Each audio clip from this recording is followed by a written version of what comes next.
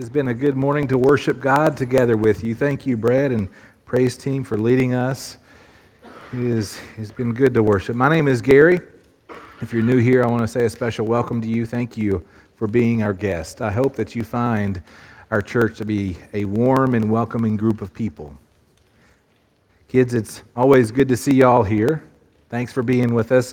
Now, today's the 5th Sunday of the month, so that means you guys get to stick around here and listen to me for a few more minutes. We love our volunteers who spend time with you each week, and we want to give them a week off every now and again. And we love you. We're glad that you're here, and we enjoy hearing you and seeing you around this room. And so you're going to be able to spend some time with us this morning. Parents and grandparents, if your kids get a little squirmy, that's okay. Kids are squirmy. If they get a little noisy, that's okay. Kids are noisy, but I do want you to realize that we do have a lobby out there. If they get too squirmy and too noisy for you, you're welcome to take them out there, and the service is on the screen, and you can still be with us that way. But this morning we're going to continue our series in a biblical church, where I'm leading us through 7 biblical purposes of the church, and by that, 7 biblical purposes of the Christian. Christians are the church. You and I are the church. Specifically, you and I are White Plains Baptist Church, and as the church, we're exploring what the Bible says we should be about collectively. What should we be doing together as the church? That's what we're looking at in this series, and I hope that we're seeing what the Bible says to the church, it says to the Christian in a similar way. These 7 purposes that we're looking at probably aren't a complete list of what all the church should be about, but I think they're foundational for us, especially as we lead into this Reimagined Church workshop starting this evening. This morning we're going to be looking at the biblical concept of discipleship. So when you hear the term discipleship, what comes to mind? What do you think of when you hear the word discipleship? For many of us, the term is associated probably with learning to be like Jesus, right? Learning to be like Jesus, but is that all? Is discipleship only about growing in knowledge, or is there more to it? Sometimes we might associate this term with small groups or Sunday school or even one-on-one type of discipleship where a mature believer is discipling a younger believer, helping them understand biblical concepts and theology. In the church in Ohio that I served before we moved back here to Kentucky last year, I was given the task, unexpectedly, to create a discipleship curriculum for our church, for the members of that church to share, the mature believers to share with younger believers in a one-on-one environment and also in classroom environments. That project was fun. I enjoyed that project, and through that project birthed in me a desire to write more, and that's why that book, Broken, is out there on the welcome desk. That was a desire that I had coming out of doing this discipleship project for our church. The concept of discipleship is important for me, and in seminary, I had a class devoted to discipleship, and I thought it would be an easy class, to be quite honest with you, because I had just written a discipleship curriculum for our church. I had just published that book on Amazon, and Proverbs 16:18 says, "Pride goes before destruction, and a haughty spirit before a fall." I had straight A's in seminary until this class of discipleship. Now, it wasn't my only B, but it was my first, and it was my lowest B. But I equate my struggle in that discipleship class with the idea that discipleship is fluid. This idea of what is discipleship, it means so many things to different people. The strategy of discipleship that a church can take can differ greatly from church to church. There's many opinions in the world of discipleship training, and much confusion about it. So what should a church do for discipleship? What does discipleship look like in the life of a Christian? Just in our own church's short history, I'm told that there was a time where Sunday school was a big desire for discipleship. And then in recent years before COVID, that shift moved to small groups that met in homes. Both are solid, proven strategies of discipleship. But which one is best? It depends on who you ask. Neither one of them are best or better, they're just different. There's much to debate about the concept of discipleship, and so I hope this morning to give us a simple working definition of discipleship with easy application steps. This will be something that we will continue to hammer out together as we go through this Reimagining Church workshop. So what is discipleship? I've given you a definition on the screen from the Lexham Theological Word Book. Discipleship is the process of devoting oneself to a teacher, to learn from and become more like them. For the Christian, this refers to the process of learning the teachings of Jesus and following after his example in obedience through the power of the Holy Spirit. Discipleship not only involves the process of becoming a disciple, but of making other disciples through teaching and evangelism. So let me set the stage for our conversation this morning with a passage that lays out the church's only mission. This passage pertains to discipleship, and we will dive much deeper into this passage tonight in our workshop, and I invite you to join us at 6 o'clock over in the chapel as we begin to reimagine what church can look like after COVID. But let's look at Matthew chapter 28, verses 16 through 20. Now the 11 disciples went to Galilee, to the mountain to which Jesus had directed them. And when they saw him, they worshipped him, but some doubted. And Jesus came and said to them, "All authority in heaven and on earth has been given to me. Go, therefore, and make disciples of all nations, baptizing them in the name of the Father, and of the Son, and of the Holy Spirit, teaching them to observe all that I have commanded you. And behold, I am with you always to the end of the age." Let's pray. God, we thank you for your word this morning, this word to us, this great commission. Lord, help us as we look into what you have for us in this commission. Help us to see our purpose, our mission as a church and as a Christian. You are good to us, and we thank you for your goodness. It's in Jesus' name we pray. Amen. So the church's mission should always and only be what we just read. The church, our church, exists for the mission given to us by Jesus himself. We are to go in the power of Christ's authority and make disciples of all people groups. We are to baptize them in the faith and bring them into membership of the church, to teach them God's word, both the Old Testament and the New Testament, and we trust Jesus for the results. That's what we find in the Great Commission. That is what we are to do. For this morning, I want us to see that discipleship is following and learning. I flipped the order from our definition that we looked at just a minute ago, and it's important, I think, that I did this because if you think about it, have you ever watched a child grow? I know there's many educators here in the room, and you know this to be true. They often will grow in their understanding by following, then understanding and learning, don't they? Children will often mimic before they can understand even what they're doing, especially younger siblings. I have a 2-year-old niece who adorably follows her 4-year-old brother around and copies everything he does. Do you have family like this? He goes and plays with something, she goes and plays with that thing. He says something, she says the exact same thing, not knowing what he just said or what the meaning was. It's super cute, and I'm sure you've got family who's done this.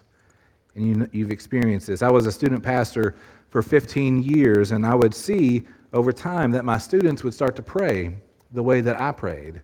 They would start to use the words that I would use in conversation. They would oftentimes follow my leading before learning what it was I was doing. I think this is the biblical order also, to follow, then learn. Let's look at Jesus' example to us in making disciples. Let's stay in Matthew. We're going to be in chapter 4, 17 through 22. From that time, Jesus began to preach, saying, "Repent, for the kingdom of heaven is at hand." While walking by the Sea of Galilee, he saw two brothers, Simon, who's also called Peter, and Andrew, his brother, casting a net into the sea, for they were fishermen. And he said to them, "Follow me, and I will make you fishers of men." Immediately they left their nets and followed him. And going on from there, he saw two other brothers, James, the son of Zebedee, and John, his brother, in the boat with Zebedee, their father, mending their nets. And he called them. Immediately they left the boat and their father and followed him. Jesus' first command was to repent, to turn from sin. His second command was to follow him. The promise that followed the command was that he would be with them and empower them to reach others. Later on in chapter 4 and on into chapter 5, Jesus begins to teach. Disciples of Jesus follow, then they learn. I think we naturally do this backwards, though, don't we? We naturally do this backwards. We want to know before we do. We want to be able to handle the tough questions. Any question, really, before we dare share our faith. Before we dare invite someone to church, we want to know a response to any kind of objection they may give us. The order here is we want to shape our heads, then we want to shape our hearts, and finally our hands are moved. But what I want you to see is that according to the way Jesus began his ministry, as he called his disciples, he asked from them to follow him. Then they learned. Then he taught them. He asked for their hands to be moved. As their hands were moved, their heart was formed. And as their heart was formed, their head was shaped. Do you notice the difference in that order? I'm sure you've experienced this in other areas of your life too. I grew in my understanding and love of soccer by coaching soccer, not by learning it. I began coaching soccer before I knew any of the rules. I have a love for my daughter that drove me to follow her desire for soccer. Now, I still don't know much about the game, but my love for it grew as I started to interact with the game. Now, I could have set out to learn the game first, to fully understand all the ins and outs of soccer and to understand the rules and the strategies of the game before I began coaching. But by the time that I would know all of that, my youngest daughter would have graduated college by then.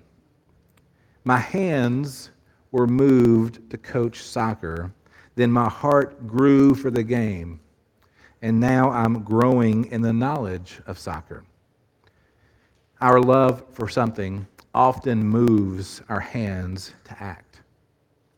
As our hands act, our heart grows, then our head understands. This is important in the context of discipleship also. In the case of discipleship, our love of Jesus moves us to follow him. As our hands move in following Jesus, our heart grows. And over time, we understand. Understanding grows in our hands. Now, let me add a word of caution. Only do this with Jesus. Only follow without understanding Jesus. Don't follow me without understanding. Don't follow the world without understanding. Don't follow online preachers without understanding. This is a great way to be misled in following someone in the wrong direction. But Jesus is different, isn't he? He can be trusted. Even if we don't fully understand where he's leading, we can follow Jesus, and still be safe. When Jesus says, "Follow me," you can and should follow him, even if you don't know fully where he's going. And oftentimes, we don't know fully where he's leading. As we follow Jesus, our hearts will grow and become more like his. And we'll speak more about this next week as we look at biblical ministry. As you follow Jesus, you will grow. As you follow Jesus, you will grow. And this morning I want to share with you 3 ways in which you will grow in love and 1 way in which you'll grow in understanding. Healthy things grow. Living things grow. A person who is following after Jesus should be growing to be more like Jesus.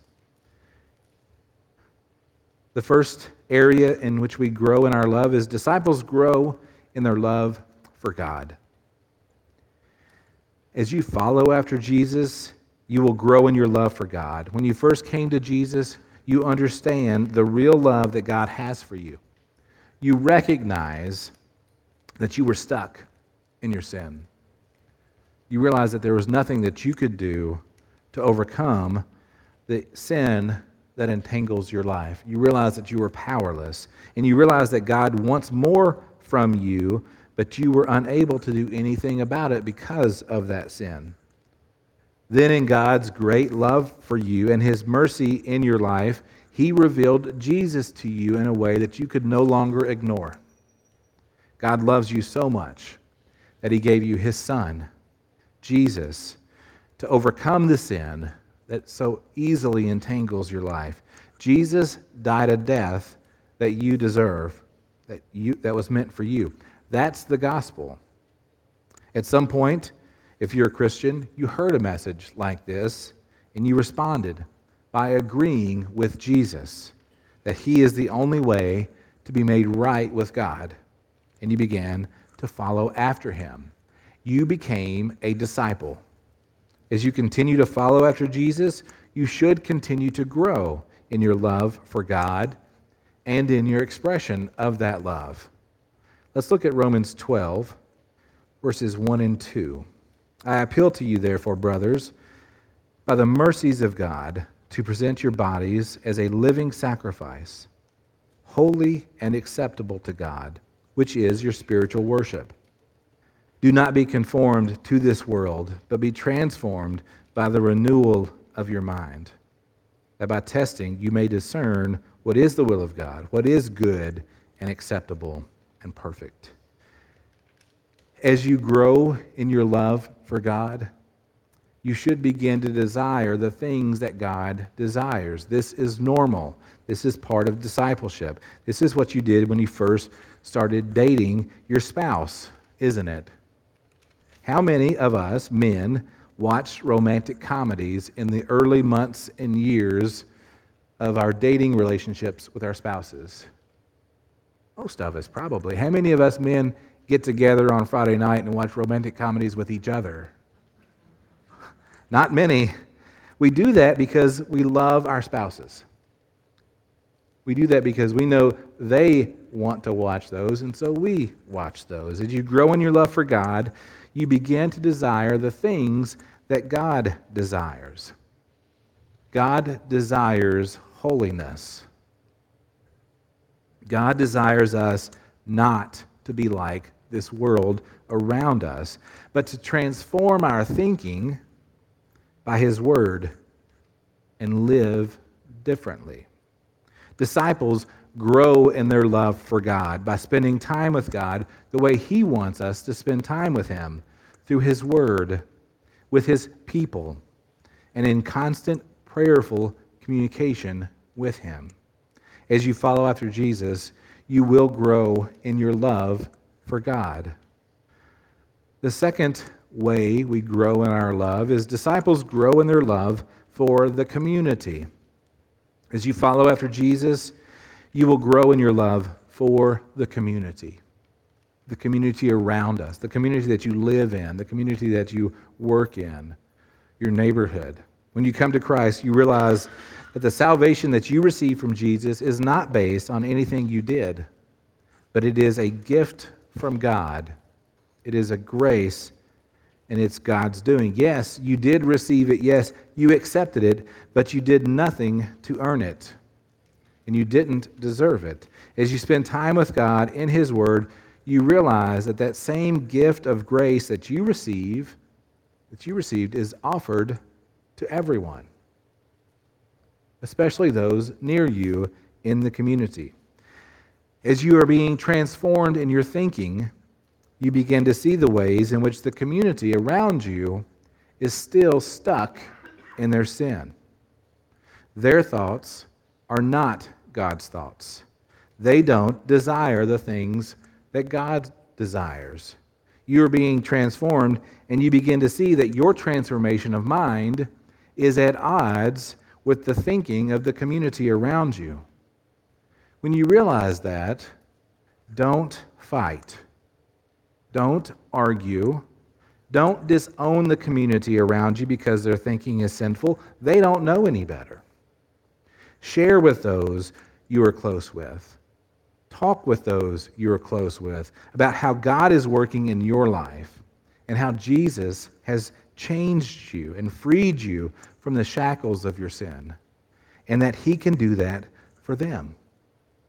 Let's look again at Romans in chapter 10, verses 14 through 17. How then will they call on Him in whom they've not believed? And how are they to believe in Him of whom they've never heard? And how are they to hear without someone preaching? And how are they to preach unless they are sent? As it is written, how beautiful are the feet of those who preach the good news. But they've not all obeyed the gospel. For Isaiah says, Lord, who has believed what he has heard from us? So faith comes from hearing, and hearing through the word of Christ. As you grow in your love for the community, that love will be centered around the gospel and not in the acceptance of any sin. To truly love the community, you will be driven to share with them the same hope that you have, the same hope that you've trusted in from God's Word. As you follow after Jesus, you will grow in your love for the community. The third area of love that you'll grow in is disciples grow in their love for each other. As you follow after Jesus, you will grow in your love for each other. That is, other Christians. Specifically, Christians here at White Plains, but also more generally, Christians all over the world. In a similar way to the community around you, as you have followed after Jesus, you realize that the grace that God has given to you is the same grace that He is offering to other Christians. In the church, you see that grace is being lived out by others. You recognize that it's the same grace. It's the same Lord. It's the same faith, even if it's expressed differently. You are moved to patience, and you offer a similar grace as you realize that we all are works in progress. Let's look at Colossians chapter 3, verses 12 through 17. Put on then, as God's chosen ones, holy and beloved, compassionate hearts, kindness, humility, meekness, and patience, bearing with one another, and if one has a complaint against another, forgiving each other, as the Lord has forgiven you. So you must also forgive. And above all of these, put on love, which binds everything together in perfect harmony. And let the peace of Christ rule in your hearts, to which indeed you were called in one body. And be thankful. Let the word of Christ dwell in you richly, teaching and admonishing one another in all wisdom, singing psalms and hymns and spiritual songs with thankfulness in your hearts to God. And whatever you do, in word or deed, do everything in the name of the Lord Jesus, giving thanks to God the Father through Him. As you grow in your love for each other, forgiveness follows. Patience is offered. Kindness is in the air. Compassion rules the day with humility. Does this passage describe the way you interact within our church? Does this passage describe the way that our church interacts with you? It should. It's my hope that as we continue to follow after Jesus together, we will collectively be transformed into a church that interacts with each other this way. As you follow after Jesus, you will grow in your love for each other. The final way that we grow is in our understanding, and disciples will grow in our understanding of Scripture. As you follow after Jesus, we have one rule of faith, one source of inspiration, one way that guides our following: the Bible, Scripture. Disciples grow in our understanding of God's words to us found in Scripture, the Bible. As you follow Jesus, you should be drawn to this book. As you follow after Jesus, this book should be a priority in your life. You should want to know more of its stories, more of its narratives, and you should attempt to understand this whole thing. It's one big story of God's love for you. Let's look at Hebrews chapter 5. For though by this time you ought to be teachers, you need someone to teach you again the basic principles of the oracles of God. You need milk, not solid food, for everyone who lives on milk is unskilled in the world of righteousness, since he is a child. But solid food is for the mature, for those who have their powers of discernment trained by constant practice of distinguish good from evil.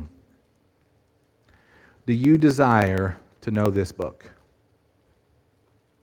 Even if you're still considering the basic principles of this book, that's okay, as long as you have a desire for it. We don't all learn at the same pace. However, there is a real problem if you don't desire to know what's in the Bible. You should be bothered if you haven't spent any time with God's Word personally this week. That should bother you. If you've not spent any time with God's Word personally this week, if today's the first time you've opened the Bible in a week, that should bother you. Not because you're trying to earn God's love, but because you're expressing your love for God by spending time with Him. How are you going to know what is good and evil if you don't spend time with God in His Word?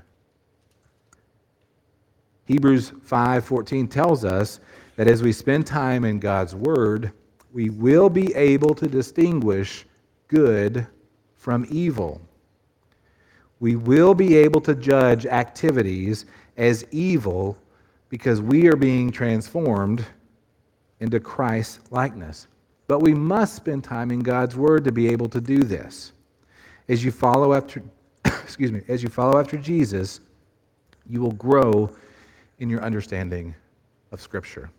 And as we conclude this morning, we realize that biblical discipleship is more than just learning.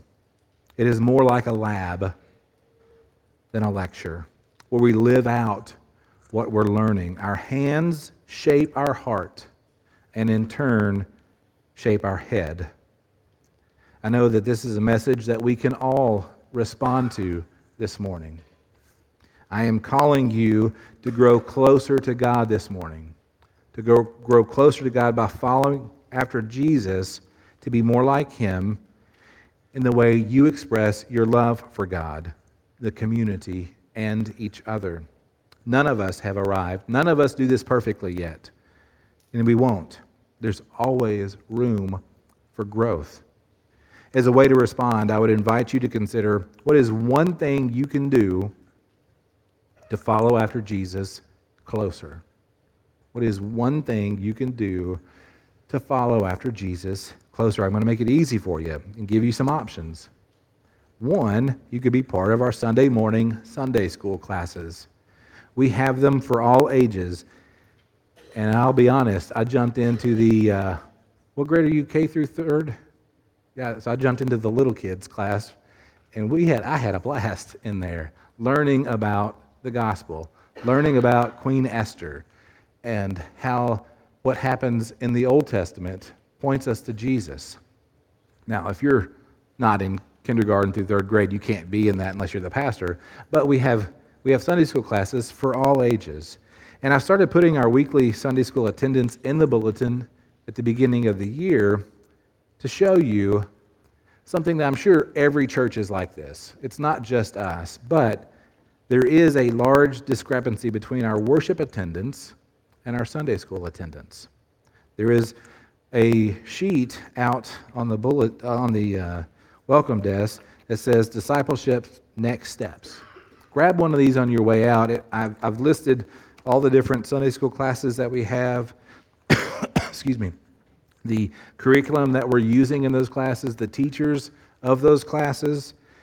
I would encourage you to join our Sunday morning Sunday school classes as a way to grow in your knowledge of Scripture, but also in a way to move your hands, to spend time with each other, growing and following after Jesus. Being part of our Sunday school class is a really good next step for many of us in this room. And I realize that that there was many of you in Sunday school before COVID, and now that COVID has gone away, hopefully, it's the next step for many of us to come back to. Beyond that, that's the first. Sunday school is the first best place for most of us to go to. But beyond that, we have gender-specific small groups for our adults. Our men are meeting Thursday mornings at 6:30, and we just started a new study in the book of Exodus. And I would invite you to join us for that. Our women meet on Mondays at 6. There's more time to discuss things in these small groups, Bible studies, than there are on Sunday mornings. The final way that you could grow or you could follow after Jesus and grow in that way is to serve in ministry. And many of you serve in ministries around here, and I'm thankful to be part of a church where so many of you are actively serving in ministry. But discipleship is a lab more than a lecture. Doing ministry is a great way to grow in your faith. I'm wired that way. I would much rather learn by doing than learn by sitting and talking. And being involved in a ministry is a great way to do that. I'll invite the worship team to come back up as you consider how to respond. I hope you're able to see this idea of discipleship being following than learning. We follow Jesus, then we learn from his teaching. Discipleship is the great purpose of the church. It's the great purpose of the Christian. And it begins with trusting Jesus. You can't be a disciple without first trusting Jesus. It's impossible. Romans 6:23 says this, "For the wages of sin is death, but the free gift of God is eternal life in Christ Jesus our Lord." If you haven't accepted the free gift of God's grace found only in Jesus, would you do that today? Let's pray. God, we thank you for your word to us this morning. Thank you for the challenging concepts of discipleship, of following and learning to be like Jesus.